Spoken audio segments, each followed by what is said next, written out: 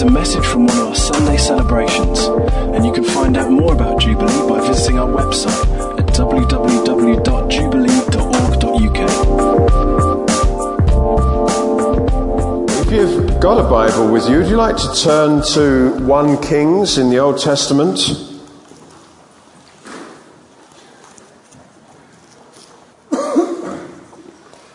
And chapter 16. 1 Kings chapter 16, if you've got a Bible.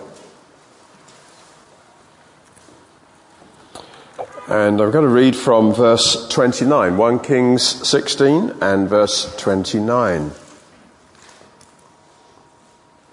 In the 38th year of Asa, king of Judah, Ahab, son of Omri, became king of Israel, and he reigned in Samaria over Israel for 22 years. Ahab, son of Omri, did more evil in the eyes of the Lord than any of those before him. He not only considered it trivial to commit the sins of Jeroboam, son of Nebat, but he also married Jezebel, daughter of Ethbaal, king of the Sidonians, and began to serve Baal and worship him. He set up an altar for Baal in the temple of Baal that he built in Samaria. Ahab also made an Asherah pole and did more to provoke the Lord, the God of Israel, to anger than did all the kings of Israel before him. In Ahab's time, Hiel of Bethel rebuilt Jericho. He laid its foundations at the cost of his firstborn son Abiram, and he set up its gates at the cost of his youngest son Segub, in accordance with the word of the Lord spoken by Joshua, son of Nun. Now, Elijah the Tishbite from Tishbe in Gilead said to Ahab, "As the Lord, the God of Israel, lives, whom I serve, there will be neither dew nor rain in the next few years, except at my word." Then the word of the Lord came to Elijah, "Leave here, turn eastward and hide in the Kerith ravine, east of the Jordan. You will drink from the brook, and I've ordered the ravens to feed you there." So he did what the Lord had told him. He went to the Kerith ravine, east of the Jordan, and stayed there. The ravens brought him bread and meat in the morning, and bread and meat in the evening, and he drank from the brook. It's just a little passage that introduces us there to one of the heroes of the Old Testament, Elijah. A hero who did remarkable things, and yet, although we can admire him and so on, the New Testament kind of cuts him down to size in a way.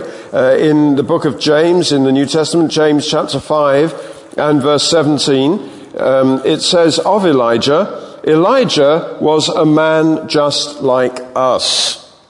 He prayed earnestly that it wouldn't rain, and it didn't rain on the land for 3.5 years. Again he prayed, and the heavens gave rain, and the earth produced its crops."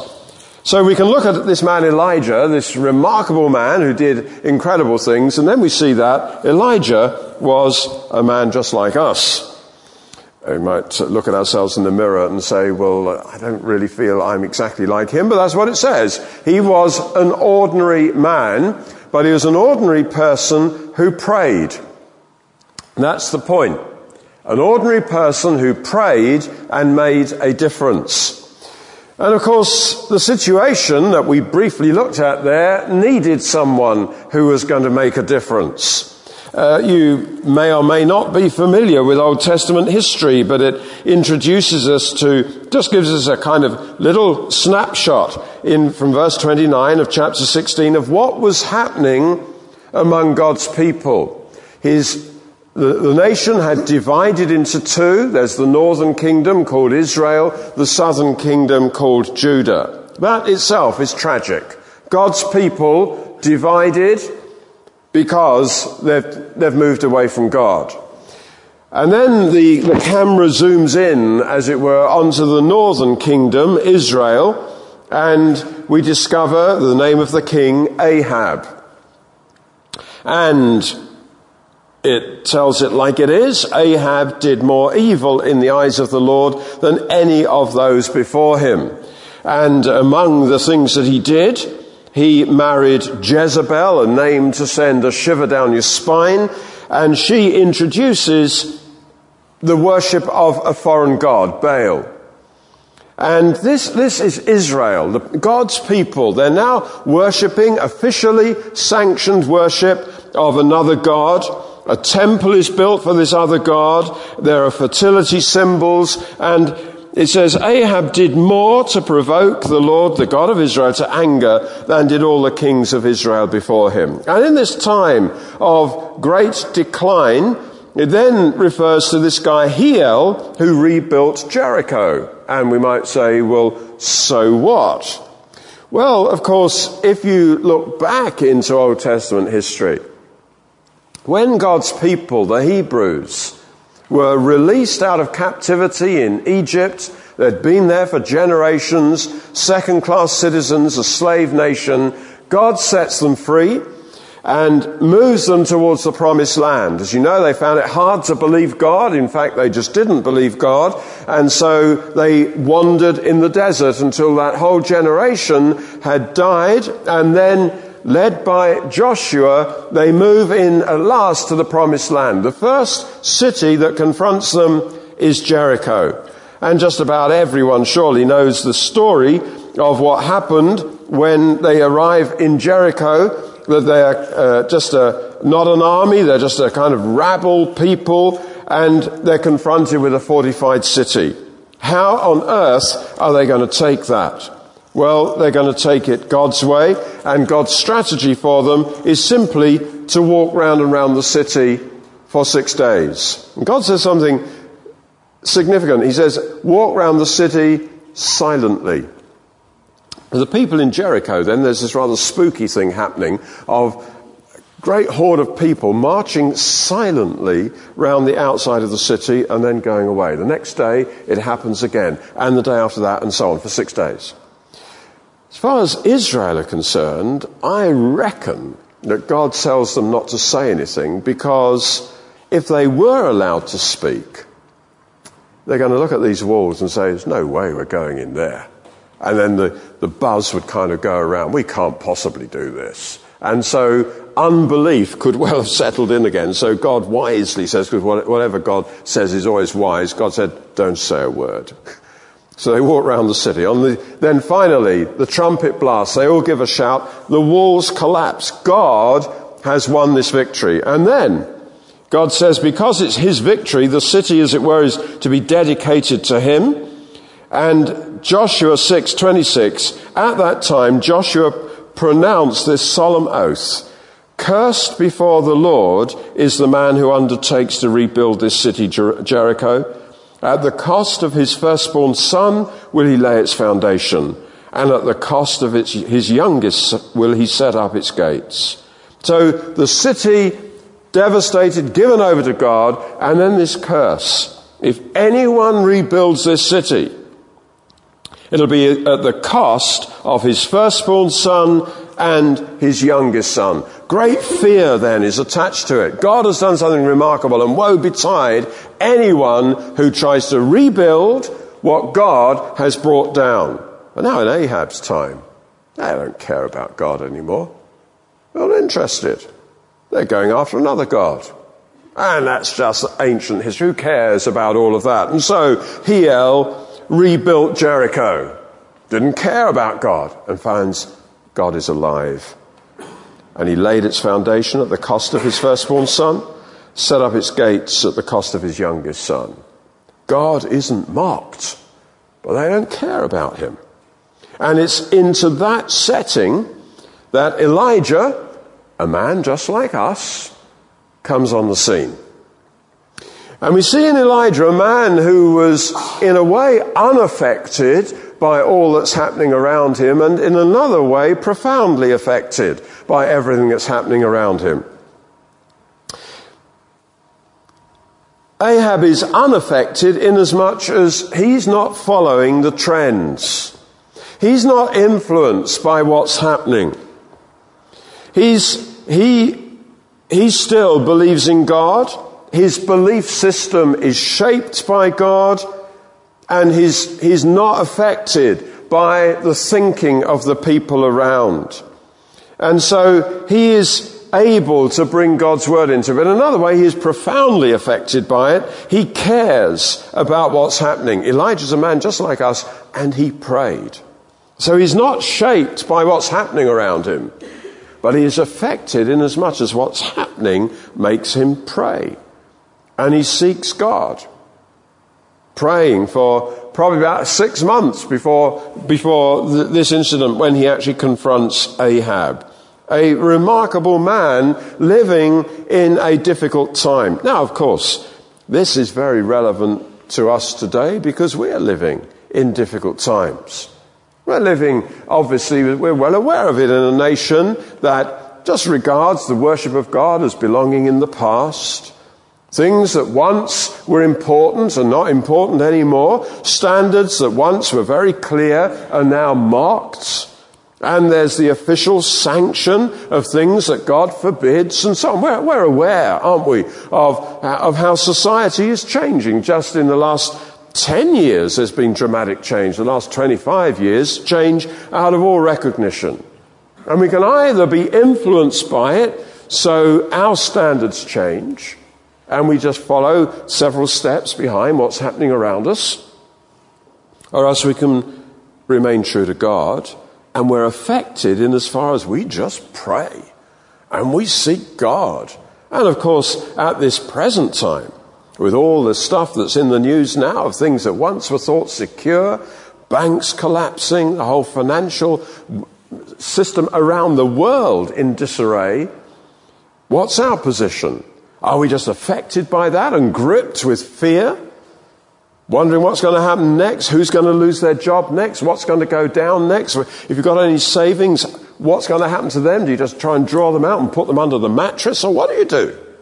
Anything can happen. Are we just following the fear that is around, or are we unaffected, but affected enough to seek God? And if we seek God, what do we pray? What do we do? Well, Elijah comes on the scene here, and he says, "As the Lord, the God of Israel, lives, whom I serve, there will be neither dew nor rain in the next few years except at my word." We see here God's method is invariably to raise up someone who's going to bring about change, someone who's going to make a difference. God always works through people.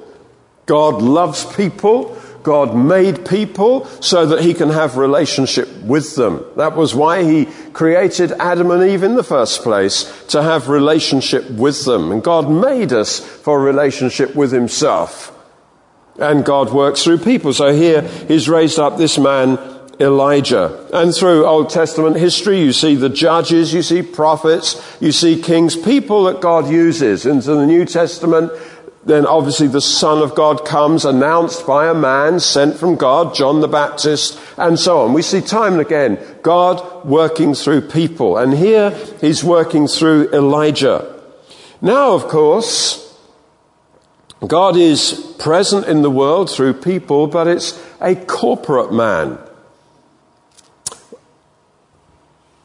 The Church of the Lord Jesus Christ, a corporate entity, not just one hero like Elijah, but now a kind of corporate hero in the world, the Church of the Lord Jesus Christ, witnesses of him. Where in the world today to make a difference? Of course, we can just merge in with the world and no one knows about us, or we can be like this man, and the scripture says he was a man just like us.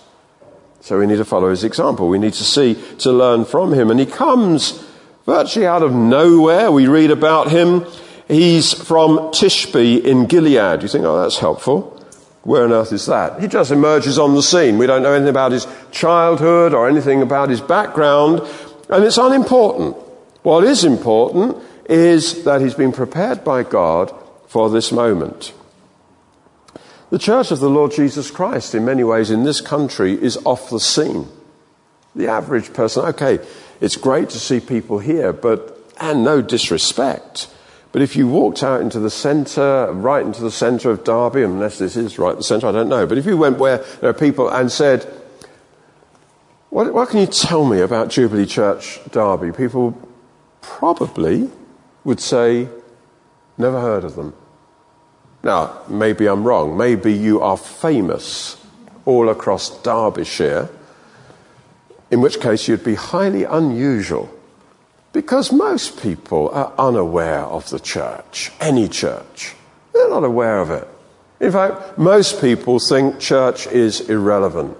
Okay, around this time of the year, you see all the alpha advertising, but does that register with people? Do people realize, hey, there's a vibrant church around the nation? People don't think church anymore.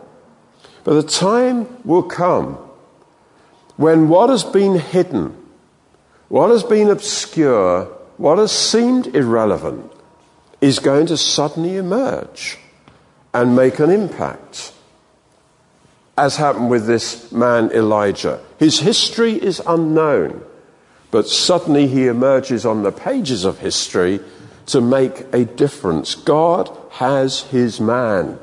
God has his answer. God will never turn away from the world that he has made and let it just get on with what it's chosen. And here they have dismissed God from their thinking, but God hasn't dismissed them from his thinking. And God has raised up this man who's going to make a difference. So he comes out of nowhere. And a man, in many ways, unsuited for the task that God has given him. He comes from Tishbe in Gilead. As I say, we don't know an awful lot about it, but what we do know about Gilead is that it's wild, rugged terrain. He's not a sophisticated city dweller. Certainly not the kind of guy who would normally get an audience with the king. He's unsuited to this, apart from the fact he knows God. And we don't need to be significant people in the world's eyes. What we do need is to know God and to be ready to do what God gives us to do. And Elijah was a man like that, a man just like us. So we see the country in decline, but while the country is going downhill, a young lad is growing to manhood, and a young man is being taught by God, ready to emerge. We see decline on the one hand and gradual development on the other. Off the scene, the country rejecting God, turning away to other faiths. And then there's a man who is seeking God, ready to emerge at God's time. And really that parallels the church. Over the last, as we said, over the last 25, 50 years, the nation has gone into rapid decline morally, and now other gods are regarded as being other religions as equally valid. Indeed, you mustn't ever speak against any. We have to accept them all, just as they were doing there in Israel. And we see things that God hates now being publicly advocated. And what are our children being taught in school and so on? It's horrendous what is happening. While all of that is happening, God's building his church. Off the scene. Unknown.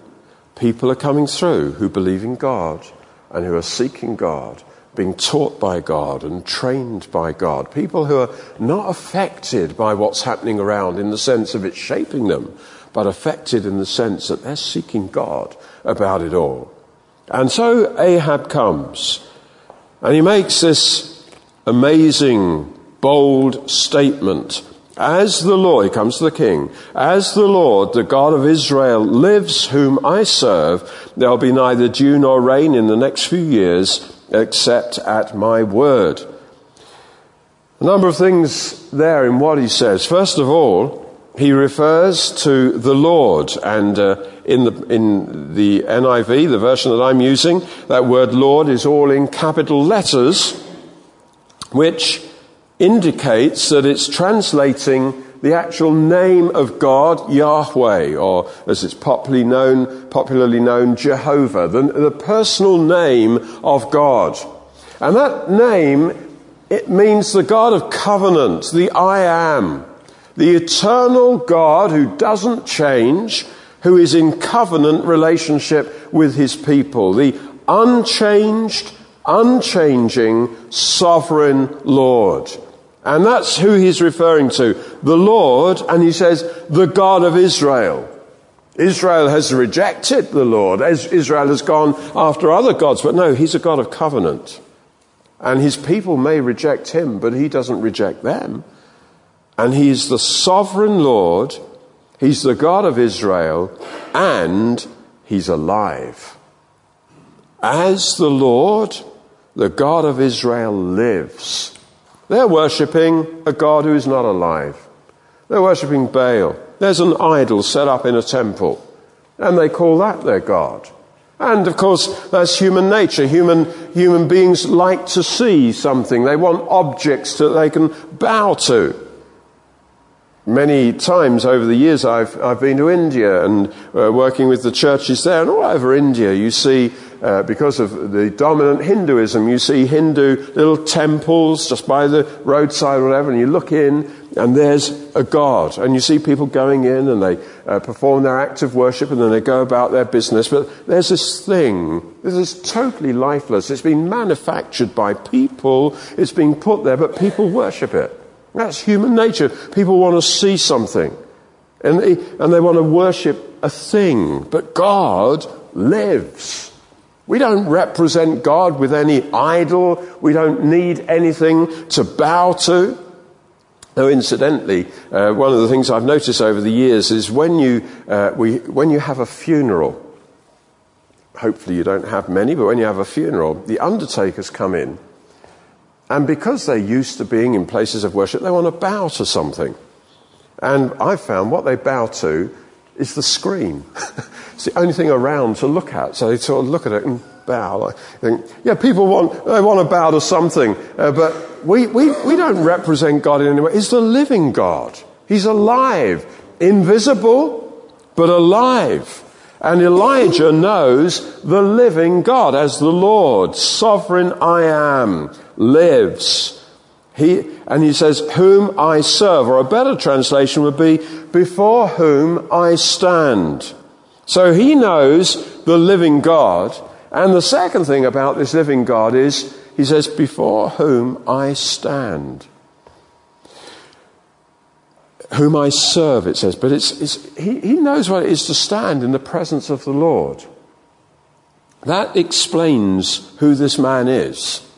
As he's living in a nation of decline, but he stands before God. Reference to knowing God, intimacy with God, prayer, but particularly God's presence. A similar expression is there in one of the Gospels, in Luke chapter 1, as the announcements are being made about the miracle of the birth of Jesus in Luke chapter 1. This is actually the announcement of the birth of John the Baptist. Before the announcement, it's a time when announcements are being made from heaven, and the announcement is made to this aging man, Zechariah, that he and his wife are going to have a son. And Zechariah, an angel has come to say this, and Zechariah asked the angel, how can I be sure of this? You'd have thought if an angel comes and tells you something, you'd believe it, but Zechariah didn't. So there's this angel there telling him, he says, how can I be sure of it? And the angel said, I am Gabriel. I stand in the presence of God. Oh, a man an angel who stands in the presence of God. You listen to this guy. Well, Elijah's like that. He stands in the presence of God. He's not just coming with his own thoughts. He's a man who lives before God. Now, today God has a corporate man, the church. And our privilege is to stand before God. But there's the problem. There's the problem that for many Christians there is little sense of being able to stand before God. I often say to people, if you could visualize God, which is not a good thing to try and do, because as soon as you visualize him, you've limited him. But if you could visualize God's face, and you visualized him looking at you, what expression would be on his face? And for many people, if they think of it, they think the expression is likely to be disapproval, a frown. After all, look at all we've done wrong. Look at all the promises we've made and we've not kept them. So we can list all the reasons why there should be a frown on God's face, a look of disappointment, look of disapproval. And so if that is our image of God and how he views us, then standing in his presence, well, at best we get down on our faces in his presence. At best we grovel in his presence, or maybe even just stand at a distance and watch other people approach, because really, we can't come before God. But of course, our gospel is precisely the opposite of what many people feel. Just hear their familiar words, but hear what Paul says, and it's in his letter to the Romans chapter 5. Paul says this: "Therefore, since we have been justified through faith, we have peace with God through our Lord Jesus Christ, through whom we have gained access by faith into this grace in which we now stand." Paul speaks there about standing in the presence of God, and he says, we stand because we have been justified through faith. We all know, don't we, that when we were first saved, we received Christ as our Saviour, we repented of our sin, we acknowledged our sin, we asked God to forgive us on the basis of what Jesus had done. And we believe, don't we, that all our sin, and we've been singing about it and thinking about it in our worship time, that all that we have ever done wrong, past, present and future, was imparted to Jesus, put on Jesus. He identified with it, and all God's holy anger against our sin was visited on his Son. And Jesus, on the cross, a sinner because of our sin, is cut off from God. My God, why have you forsaken me? As the Father is angry with his Son, because his Son is our substitute. And then the cry, it's finished. Our sin is fully punished. 3 days later, Jesus is alive again, indicating this was no ordinary death. This is miraculous, and what he has done has been accepted by Almighty God, and God raises his Son back to life again.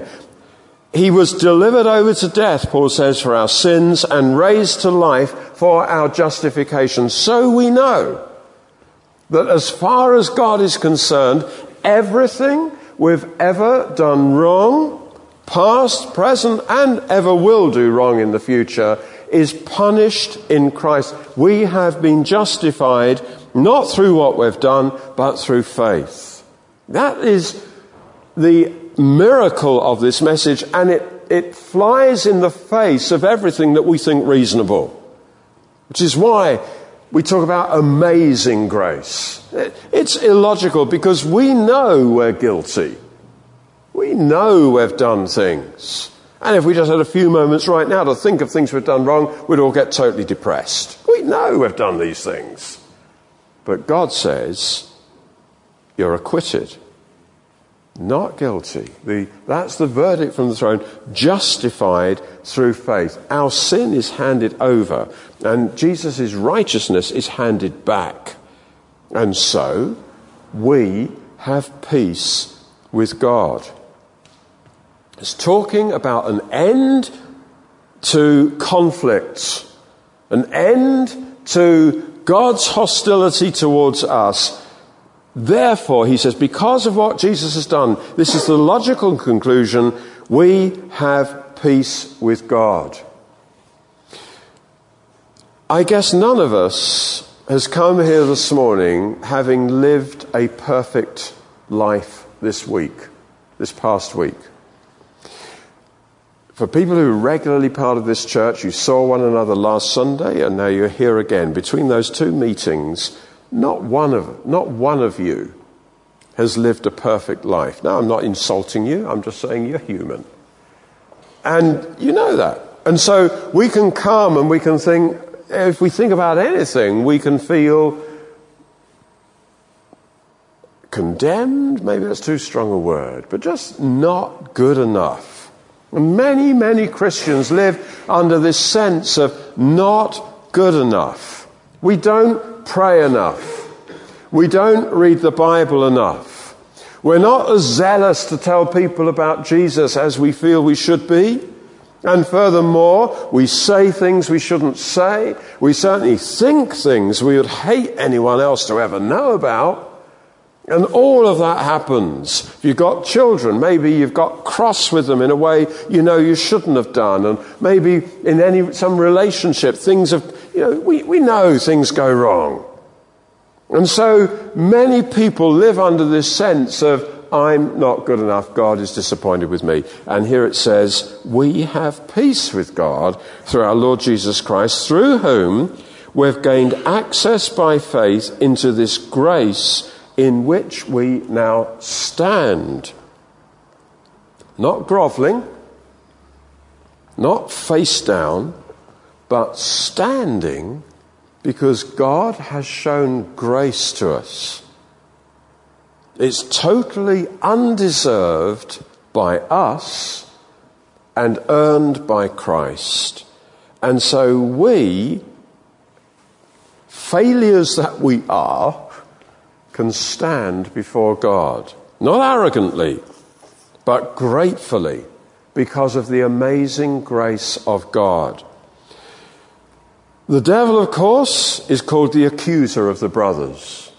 And the devil is always there to slander us, to point the accusing finger. And sometimes well-meaning Christians can help him on his way by also making comments and pointing the accusing finger. You shouldn't do that. I'm surprised to see you did that. I would never have thought that of you. And all these things can all put our heads down. And so God's people so often come along to worship him, but the words are there on their lips, in their hearts they're just feeling kind of cold and dead and failed again. And this says, no, we stand in grace. That is God's favour permanently towards us because of Jesus. Because we are justified through faith, we can stand before God with our head held high, not proudly, but in faith. We've gained access by faith into this grace in which we now stand. So, Elijah says, a man who's just like us, as the Lord, the God of Israel lives, before whom I stand. It's because of his confident relationship with God that he's got confidence in a time of crisis. And we are living in a time of crisis. And who knows what's going to happen next. Elijah is not optimistic, saying, well, actually, because I believe in God, I'm sure everything's going to get better. No, he says there's not going to be dew nor rain in the next few years. He's not optimistically looking on the bright side. He's actually saying it's going to get worse. How's he got confidence? Well, because he's got confidence before God. And we're living in a day when established things are crumbling. There used to be a saying, as safe as houses. Houses? Not that safe right now.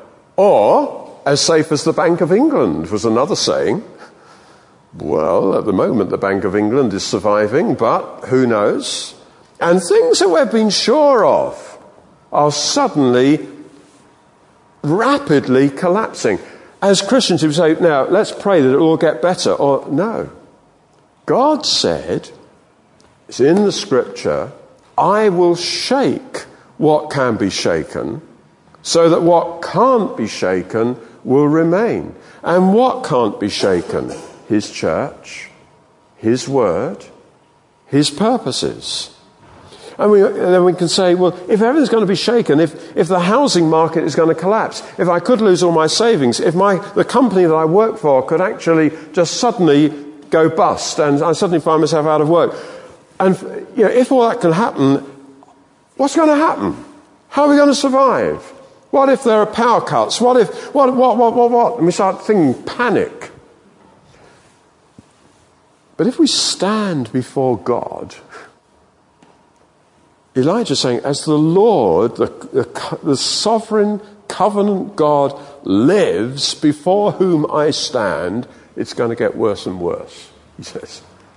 He's got confidence in the crisis because he's got confidence before God.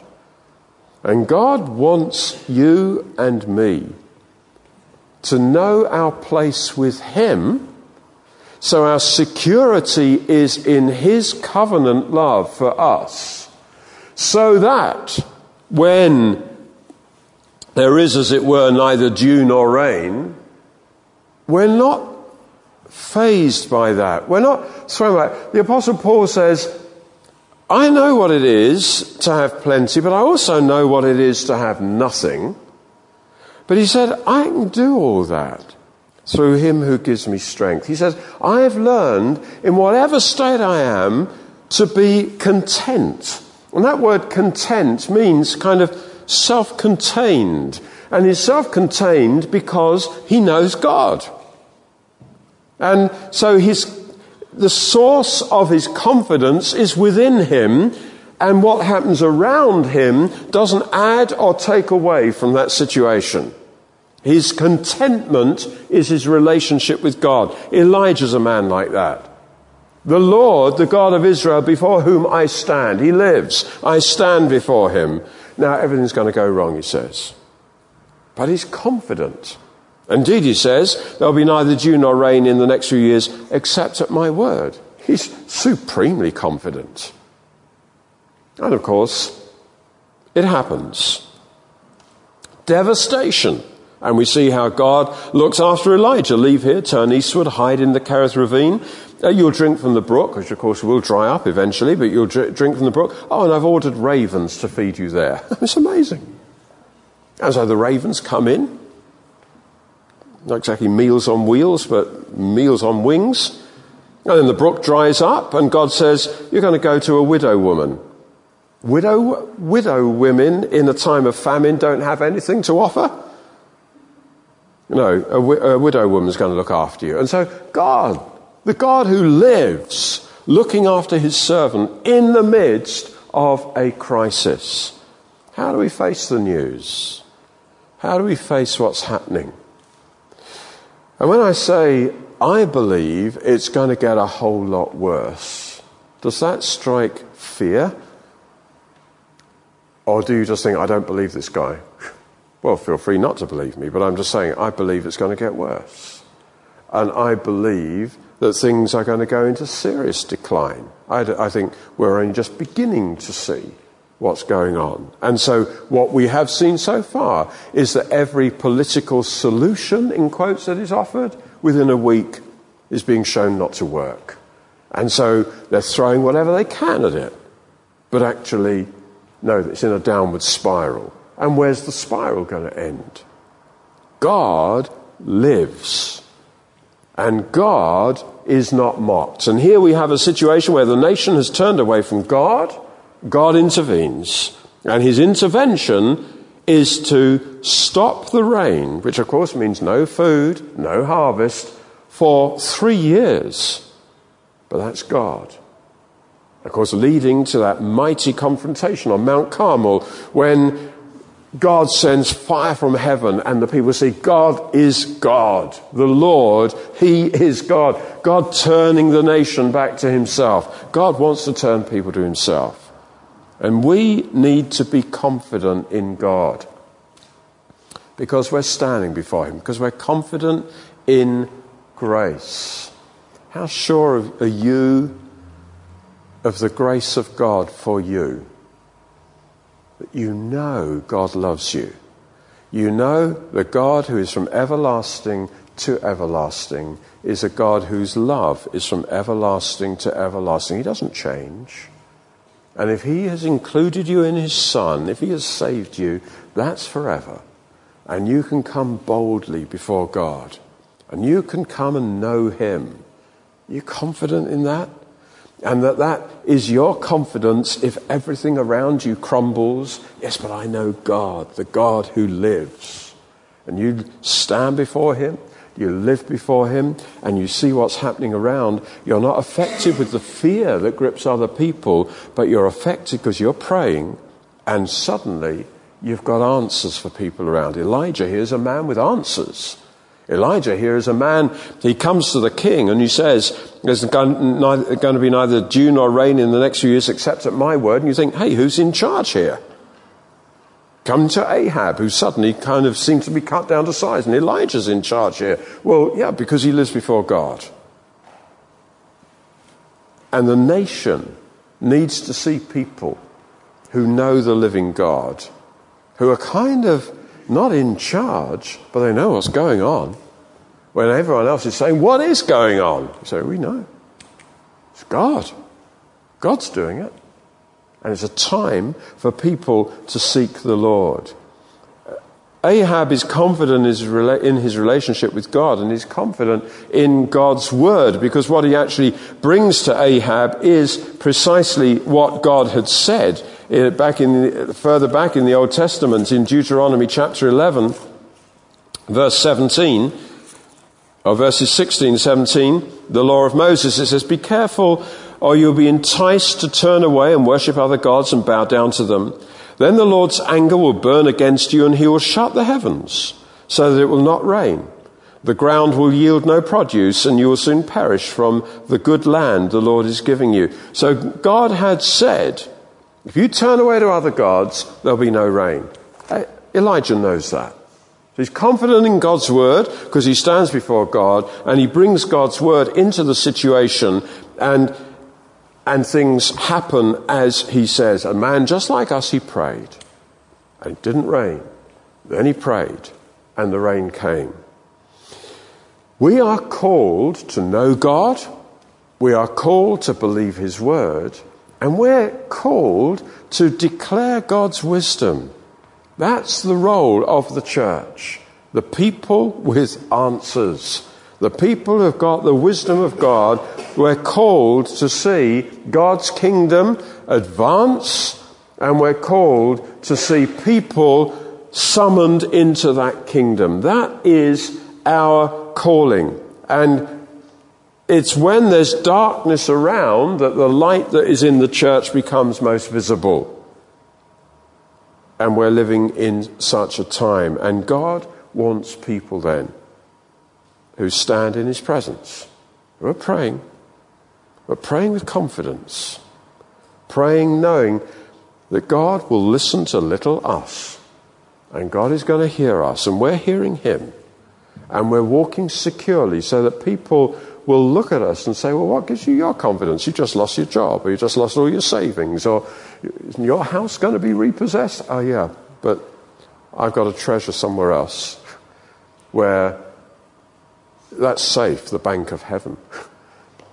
There's nothing gets lost there. My treasure's in heaven. And so we're walking through. How can you be like that? Well, I know the living God. You say, I couldn't be like that. Yeah, well, then we need to come to God and understand his grace and stand in grace. You look at the Apostle Paul, who said that about standing in grace, and you look at the things that happened to him.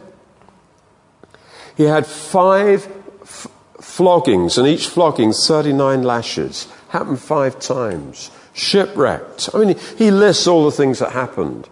You think, if one of those things happened to me, I would think, does God really love me? But all of that happened to him, and he knew God loved him. His contentment is in standing in grace. And all of that can happen. But he's walking through it with God. And it's a time for the church to grow up.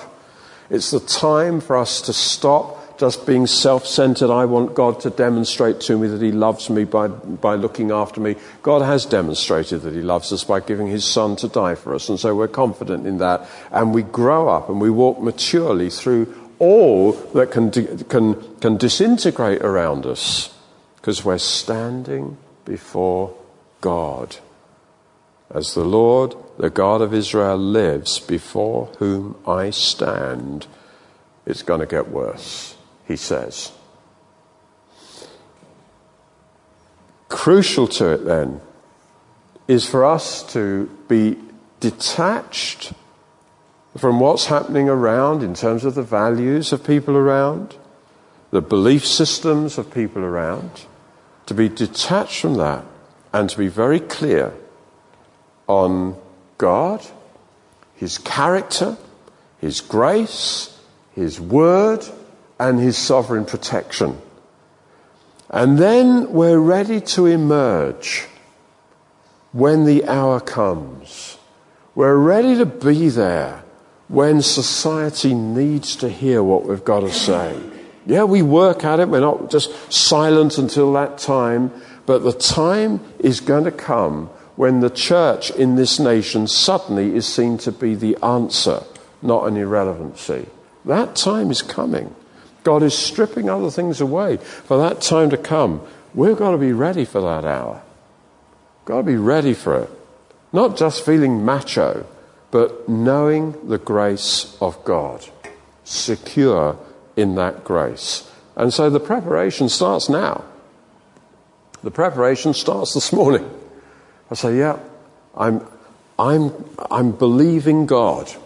I'm standing in grace. I know I've got peace with God, and I know God lives, and I'm walking with him. Let's pray.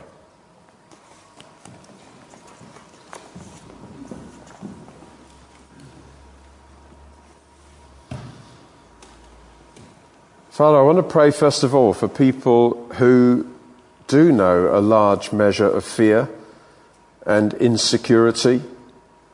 And Father, I ask you, O God, that your voice will come to them more loudly and, Lord, with more confidence, O God, than every other voice, the voice of fears, the things that people around are saying. I ask you, Lord, for people, even this morning, to step out of fear and into faith. I pray, O God, for people who are already seeing some things go wrong. And Lord, you know the issues that confront people. And I ask you, O God, for people to come to a place of faith, to say, if everything collapses, I know God. And I know God is for me. And I know that nothing can separate me from the love of God that is in Christ Jesus. I pray, Holy Spirit, will you impart faith to those who have known fear? Then, Father, I want to pray for those who struggle with a sense of being not good enough. Pray for those who have come here even this morning feeling their feelings tell them they're far from you. Lord, I ask you, Holy Spirit, will you reveal the truth of being in Christ, seated with him in heavenly places, loved with everlasting love. Lord, I ask you for a revelation of grace, that we would never be good enough. No one ever has been good enough apart from the spotless Son of God, and we're in him. Pray for freedom from guilt, freedom from disqualification, and a confidence. We stand before God. We stand in grace. And Father, together we say, Lord, let your church arise. Let your church emerge. Lord, let a disintegrating society see that which is going to last forever. We say, Lord, oh God, in a nation that doesn't know what to do next, we pray, let there come soon a willingness to hear your word and to turn back to you. Thank you, Lord. You haven't turned your back on us, although the nation has turned its back on you. And we say, oh God, arise. And Lord, we pray, let the church come through, declaring the wisdom of God. In Jesus' name, amen. Thanks for listening to this Jubilee Church podcast. Feel free to check out our website at www.jubilee.org.uk or come along on any Sunday morning.